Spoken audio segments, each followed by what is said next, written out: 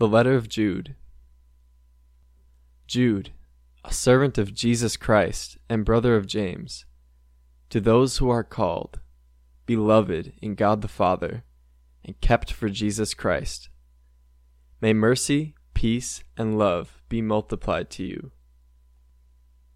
Beloved, although I was very eager to write to you about our common salvation, I found it necessary to write appealing to you to contend for the faith that was once for all delivered to the saints. For certain people have crept in unnoticed, who long ago were designated for this condemnation, ungodly people who pervert the grace of our God into sensuality and deny our only Master and Lord, Jesus Christ. Now I want to remind you, although you once fully knew it, that Jesus, who saved a people out of the land of Egypt, afterward destroyed those who did not believe. And the angels who did not stay within their own position of authority, but left their proper dwelling, he has kept in eternal chains under gloomy darkness until the judgment of the great day. Just as Sodom and Gomorrah and the surrounding cities, which likewise indulged in sexual immorality and pursued unnatural desire, serve as an example by undergoing a punishment of eternal fire. Yet in like manner these people also, relying on their dreams, defile the flesh, reject authority, and blaspheme the glorious ones.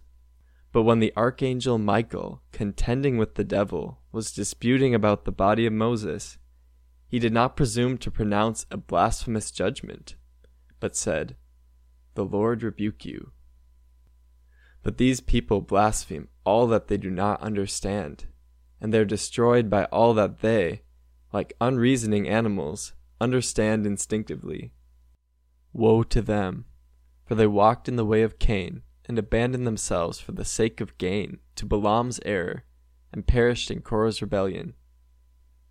These are hidden reefs at your love feasts, as they feast with you without fear, shepherds feeding themselves, waterless clouds swept along by winds, fruitless trees in late autumn, twice dead, uprooted, wild waves of the sea casting up the foam of their own shame, wandering stars for whom the gloom of utter darkness has been reserved forever.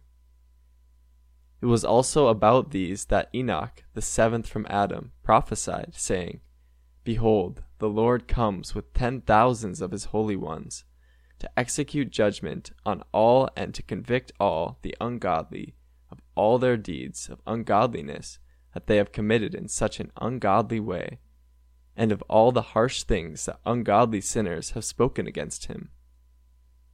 These are grumblers, malcontents, following their own sinful desires. They are loud-mouthed boasters, showing favoritism to gain advantage. But you must remember, beloved, the predictions of the apostles of our Lord Jesus Christ. They said to you, in the last time there will be scoffers, following their own ungodly passions. It is these who cause divisions, worldly people devoid of the Spirit. But you, beloved, building yourselves up in your most holy faith and praying in the Holy Spirit, keep yourselves in the love of God, waiting for the mercy of our Lord Jesus Christ that leads to eternal life. And have mercy on those who doubt. Save others by snatching them out of the fire. To others show mercy with fear, hating even the garment stained by the flesh. Now to him who is able to keep you from stumbling and to present you blameless before the presence of his glory with great joy, to the only God, our Savior, through Jesus Christ our Lord, be glory, majesty, dominion, and authority, before all time, and now, and forever. Amen.